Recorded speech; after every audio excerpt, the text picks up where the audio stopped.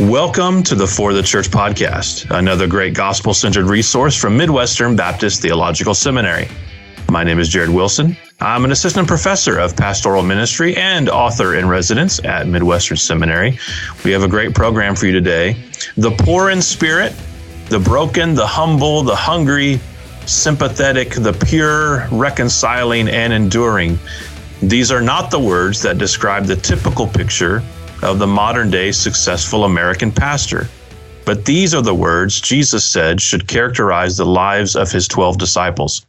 In many circles, the image of what a pastor is or does looks nothing like the picture Jesus paints for his disciples of the character that marks citizens of his kingdom. The new book, Shepherding Like Jesus, is a call to rebel against much of what our culture understands pastoral leadership to be, and return to being the shepherd God has called pastors to be. It's an invitation to recover the most essential element of pastoral ministry, the character of Christ. Andrew Hebert is the lead pastor of Mobberly Baptist Church in East Texas. He's a graduate of Criswell College and Southern Baptist Theological Seminary, and he's here to talk about his new book, Shepherding Like Jesus, returning to the wild idea that character matters in ministry. Brother, welcome to the program. Jared, it's great to be here. Thanks so much for having me on today. Yeah, I don't know if you noticed. Did you like how I dropped the out of Southern Baptist Theological Seminary? I did notice that. I wasn't going to correct it, but I did. I appreciate it. Well, if I can disrespect the, you can disrespect the podcast to point it out. But, I hear it all the time. People say it's the. And I say, well, if you say so, I guess. It technically is but I'll tell you a funny story. I was preaching in chapel at Southern one time, and Dr. Moeller gave me a hard time because my former church is Paramount Baptist Church. And he said, that's just the most Texan thing to do, to call your church the Paramount Baptist Church. And I just got up and my first comment was, well, that's awfully rich coming from the guy who insists that you call it the Southern Baptist Theological Seminary. That's right. What was it, the Paramount Baptist Church, though? No, only in Dr. Okay, yeah. Only his mind. I've got a great Moeller story as well. I haven't interacted with him too much, but I've been in circles where he's been a couple of times. And this is ages ago. This is before I worked even at Midwestern Seminary. This is before I was a seminary guy. I was just pastoring. I think that time I was in Vermont, and I was on a panel. I was trying to figure out, how am I on this panel? I think it was at a T4G or a TGC with Al Moeller and Jonathan Lehman and Jeremy Rennie, and I don't remember who else. And right before, somebody coached me and just said something like, don't say anything stupid. Just don't embarrass you. Don't. And I was so intimidated, man. I was like, I can't. And I was sitting right next to Dr. Moeller. So I was just so intimidated. And I tried to not, on the panel, I tried not to say anything. And it was one of those, the topic, I don't remember the specific topic, but it had to do with culture and gender identity and all kinds of, things that are really right in my wheelhouse, right? Things that I talk about a lot. And so I just tried to not embarrass myself. I tried not to say anything. And eventually a question got posed to me, and I answered the question. And you can put this on my grave. Dr. Moeller turns and he goes, "That's exactly right." And then and I said to myself, do not say anything else for the rest of No, that's the kind of thing that you want to put on your resume. That's awesome. I just was a blurb. He's exactly right, Dr. Albert Moeller of the Southern Baptist. Brother, let's talk about shepherding like Jesus. I love the subtitle, Returning to the Wild Idea that Character Matters in Ministry. Why the adjective wild? Why is this a wild idea, man? Well, it's a little tongue-in-cheek, of course. It's not a wild idea. It's a very old idea, a scriptural idea, but of course it's something that's been emphasized throughout most of church history. But it feels like a wild idea to us because we just don't talk about it a lot. And it seems like in the last several decades, so much emphasis has been placed on other aspects of what it looks like to be a pastor, that this, what I'm calling the most essential aspect of being qualified to be a pastor, like your character, your Christ-likeness, your integrity, we just haven't talked about it. We haven't focused on it, and it's fallen out of vogue. Meanwhile, as you well know, we have a crisis of character in pastoral leadership, and we see it almost weekly, where there's another story of a pastor who falls in a very public way and so forth. And so I don't think it's accidental that we're actually seeing some of those things play out. It's because we have focused on so many different things that are really not essential to being a good, godly pastor. Yeah, I like the adjective wild because it just sort of speaks to in a way, the idea that to pastor like this is almost radical compared to the status quo, at least in Western or more specifically American evangelicalism, I suppose, that this is actually, unfortunately, it's countercultural. The way of Jesus has always been countercultural, but even in some respects, counter church culture or counter evangelical culture. I wonder if you could just kind of pan out for a bit, maybe put the culture hat on a little bit. And what is the state of the pastorate in American evangelicalism? I know that's a huge category, but I guess maybe to refine to our tribe or our circles. Sure. What are you seeing as sort of how we doing, maybe post-COVID or just in the 21st century here? What's the state of the pastorate? Yeah, I appreciate that question. And I appreciate you pointing out that this is a countercultural kind of book. In fact, my working title, it's not what it ended up being, but my working title was Renegade Pastor. Okay. And the idea is you're running against the stream. Much of what passes for our modern conception of what a successful pastor is. And I'm encouraging you to rebel against it. I'm encouraging you to be a renegade, to look different. And I think if just to take your big, broad question, the state of the pastorate, I mean, it's not good. It's not healthy.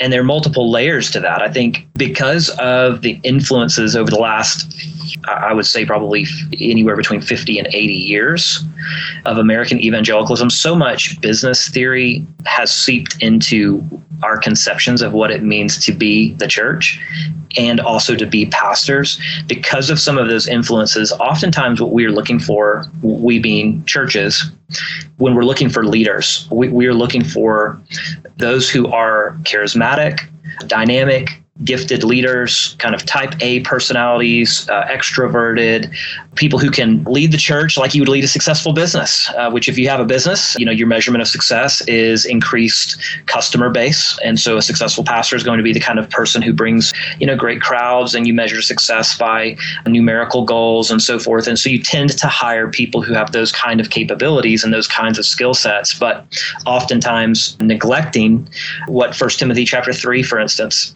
calls pastors to be and do, which apart from one qualification, which has to do with your ability to teach, everything else has to do with what you must be.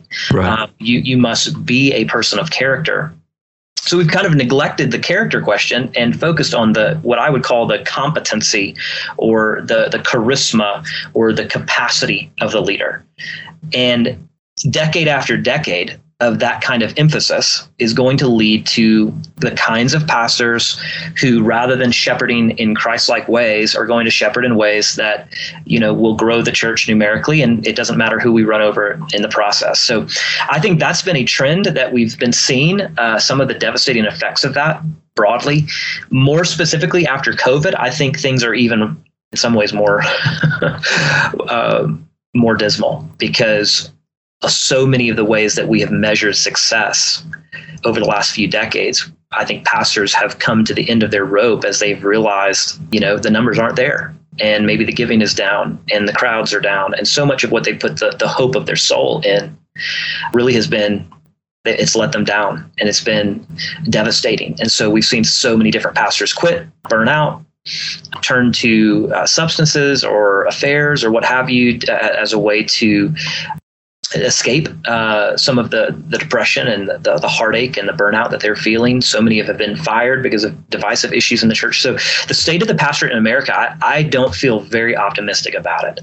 That's not to say that there aren't great pastors out there. I mean, I know so many great godly men who are just serving the best that they can. And just count me among the people who say I am far from perfect. There are so many areas of my own ministry where I'm flawed and, just trying to do the best I can. And I see a lot of that with guys who would just admit that they don't have it all together. They're just trying to serve Jesus well. And I'm so thankful for that. But in broader terms, I am discouraged by a lot of what I see in pastoral leadership today.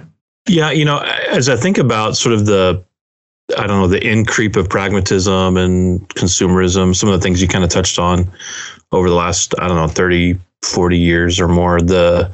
There's obviously, a spiritual component to it, or the most dominant component to it is spiritual. But part of it too, I think, is just the context that we live in. It's easy to have a seep in of pragmatism because we live in the 21st century. We have technology in unprecedented ways.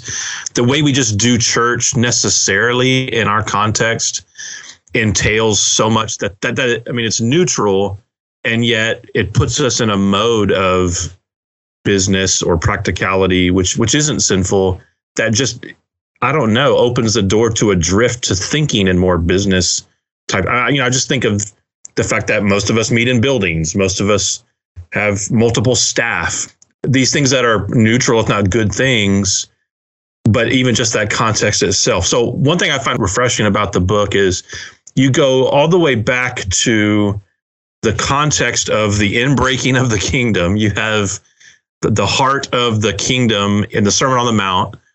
In particular, you apply the Beatitudes to kind of the character or heart of the pastor. Talk to us about that. Like, why the Beatitudes? Why Sermon on the Mount? Why was that kind of a lodestar and centerpiece for the main ideas of the book? Yeah, well, part of my hope for the book is that it would be a refreshing balm to the hearts of pastors who do feel the kinds of pressures you're talking about there. We've got buildings, we've got staff, we've got people, we've got budgets. And so there are a lot of external pressures that we feel, and sometimes internal pressures that we feel to try to lead in a certain way or be gifted with certain competencies of leadership and so forth. I have a PhD in leadership and discipleship from Southern. So I get this question all the time from guys who are like, hey, tell me how to do vision casting, that kind of thing. And it's like they have this internal pressure that they feel like they have to be good at some of those things. And so usually I just start the conversation by saying, look, that's not really that important. God's vision for the church is very clear. There's no question about what God calls the church to be and do. And you just need to focus on that. You don't have to worry about having a very cute vision statement or compelling rollout of your vision or those things. And so I do think a lot of people feel those pressures to be gifted in those ways. My hope with this book is to say, you know what? It's not to say that those things are bad, but you don't have to be gifted at that to be a good pastor or to be a Christ-like pastor. Instead, here's what you must have. And so that's where I focus in on the Sermon on the Mount and particularly the Beatitudes. And so you asked why the Beatitudes, how does that relate to pastoral ministry? Well, my wife and I were working in early 2020 to memorize the Sermon on the Mount. And so just reflecting a lot, meditating a lot on the sermon. And I had an insight into the sermon that I'd never had before, actually Matthew's introduction to the Sermon on the Mount. I've always imagined in my mind's eye that the Sermon on the Mount was preached to 5,000 people. But actually, the text says that when Jesus saw the crowds, he withdrew. He goes up on the mountain and his disciples come to him. And then he begins to teach them, saying, so the picture in my mind's eye shifted from Jesus preaching to the crowd of thousands to now Jesus is with 12. These are the 12 men who are going to be the leaders of the early church. So I just started thinking about the sermon through that lens. If we have anything close to a leadership sermon in the Bible, it's the Sermon on the Mount. And the thing that's interesting to me about that is what Jesus does talk about, what he doesn't talk about. He doesn't talk about how to preach a sermon, which would have been awesome. He doesn't talk about how to organize a church or any of those types of things that you would kind of expect from a modern pastoral leadership book. That's not the table of contents for Jesus's sermon. Instead, he begins by saying, you're blessed when you realize that you are spiritually bankrupt, and that causes you to mourn and therefore be humble to realize that you've got to hunger and thirst for God to do in you what you cannot do for yourself. You have to hunger and thirst for him to fill you with his righteousness, which then is going to produce in you kind of character that looks like a person of mercy and a person who is pure in heart, a person who is a peacemaker, a person who's willing to serve Jesus so faithfully that even when you're persecuted for righteousness' sake, you're willing to endure.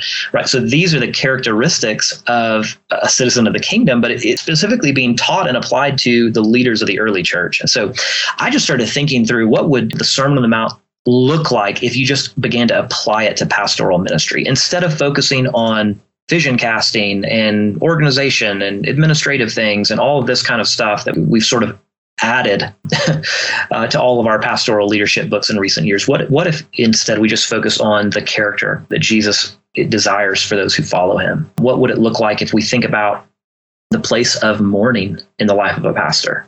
I mean, when was the last time you read a book that talked about the importance of mourning for a pastor? But I find that to be very relevant to the day-to-day reality of being in ministry. So that's why the Beatitudes is really just an application for pastors, for church leaders, for those who are in ministry of the Beatitudes, which I think is actually how it was intended to be read in the first place. Yeah, like I said, I love kind of not just the sense of reset for the consideration of what pastoral leadership and pastoral ministry looks like, but just going back to the heart of Christ and to the context of the Gospels, and to see, as the kingdom is being inaugurated through the ministry of Christ and his very life, to connect that to the heart of what we're doing. Like, we are in the business of transformation. We're in the business of heralding the kingdom. Fundamentally, it's not about building bigger churches and building bigger auditoriums and bigger platforms, and all those things can be good in service of the great good, the best good, which is this kingdom work. I want to ask you about one of the specific aspects of this Christ-like, the Beatitude character, meekness. Not in fashion very much today, at least. Well, I was going to say at least on social media, but I think even outside of that, meekness is often seen as a liability. It's seen as a character flaw in many regards. What does it mean for a pastor to be meek? Well, I'm going to quote C.S. Lewis here, who said that humility, speaking of humility or meekness, it's not thinking less of yourself, it's just thinking of yourself less. So so much of modern ministry is about the platform. It's about expanding your influence. I mean, I'm sure you get these emails, like I get these emails all the time from consultants and companies who promise, to broaden your reach and expand your platform and increase your social media influence and all of these different types of things. And, frankly, I mean, that's just a very present danger for those of us who speak and teach and lead and preach publicly. And we have a public ministry. We do have a platform that we steward, that God has entrusted to us. And that's true if you pastor a church of 200 or 20 or 2,000. All of you who are pastors have a platform in that way. And it is a very present danger to allow that to inflate our ego, to take center stage, to be a glory receiver instead of a glory reflector. And so when I think about meekness or humility, I'm not thinking about getting down on yourself or beating yourself up, or in Lewis's terms, thinking less of yourself, but just a simple thinking of yourself less, realizing this is about Jesus. Jesus is the hero of the story. Jesus is the center of the church. And so we can't make it about us. It's got to be about him.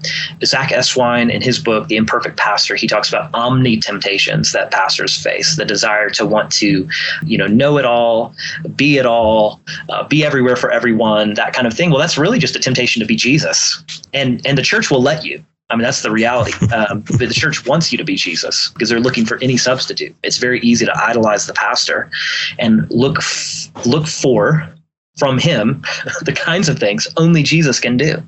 Right. So I think a humble pastor is the one who's just deflecting and reflecting that praise to Jesus, drawing people's attention to the only one who knows it all and has all the answers and can be it all for them. So it's a tricky thing to be someone who is so central to the formation of people's spiritual lives without also being the one that they look to for their formation or look to as their sufficient savior. Even in a hospital visit, it's easy to become kind of that savior substitute rather than a representative of the savior. We represent Jesus, but we're not the savior in that moment. It's very easy to just kind of become that human person that somebody looks to for their hope. And it's easy to receive that as a pastor. If you preach a good sermon and people just love the way you preach and that kind of thing, it's just very easy to receive that praise and let it go to your head. And all of a sudden, your ministry becomes all about you. So I include an illustration in the beginning of the chapter. I love a sermon illustration that Jamie Dew gave one time where he just said he went to the zoo one time and He sees all of these different animals, and his school group or whatever comes up to the cage where there's a peacock, and it just, throws its feathers out there, and it's all of these different colors, and everybody's kind of oohing and ahhing. He said, I just, honestly, I looked at that, and instead of seeing something beautiful, I just thought it was really ugly and weird, that it's kind of strutting around like that. But he said, there's a little bit of peacock in all of us where we want to sort of strut our stuff and flash our feathers and be brilliant and have all of this amazing color that causes people to ooh and to ah. But we've got to kill the peacock. And I think that's just such a needed word. We just have to recognize there is that ego monster in each and every one of us. And it's just so easy to take center stage. But we have to be the ones who just shine the spotlight onto Jesus. My friend Nathan Leno says, he is the trophy and we are the display case. Yeah, the irony in this, of course, is that there is no person more glorious than Christ, and yet he was not in his earthly ministry ostentatious. He was not flamboyant. He was not pushy. Certainly there were times he pronounced judgment and woes and so on, but he was not a bull in a china shop. He was not domineering, that sort of thing.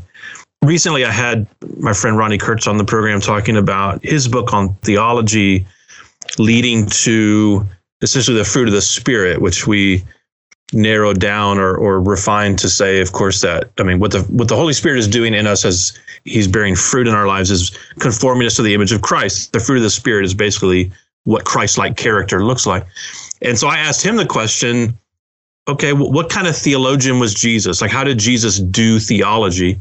I want to pose the question to you, but framed through your book. How did Jesus do pastoral ministry? What the rest of the book is shepherding like Jesus. What kind of shepherd was Jesus? How would you describe Pastor Jesus if he was the pastor of your local church? What a great question. Frankly, I think he is the embodiment of the Beatitudes. So he actually models what he calls us to. By the way, he also enables what he calls us to. So let's not make any mistakes here. Embracing a beatitudinal life, reflecting this kind of character in your own life, this is not something that you do in your own.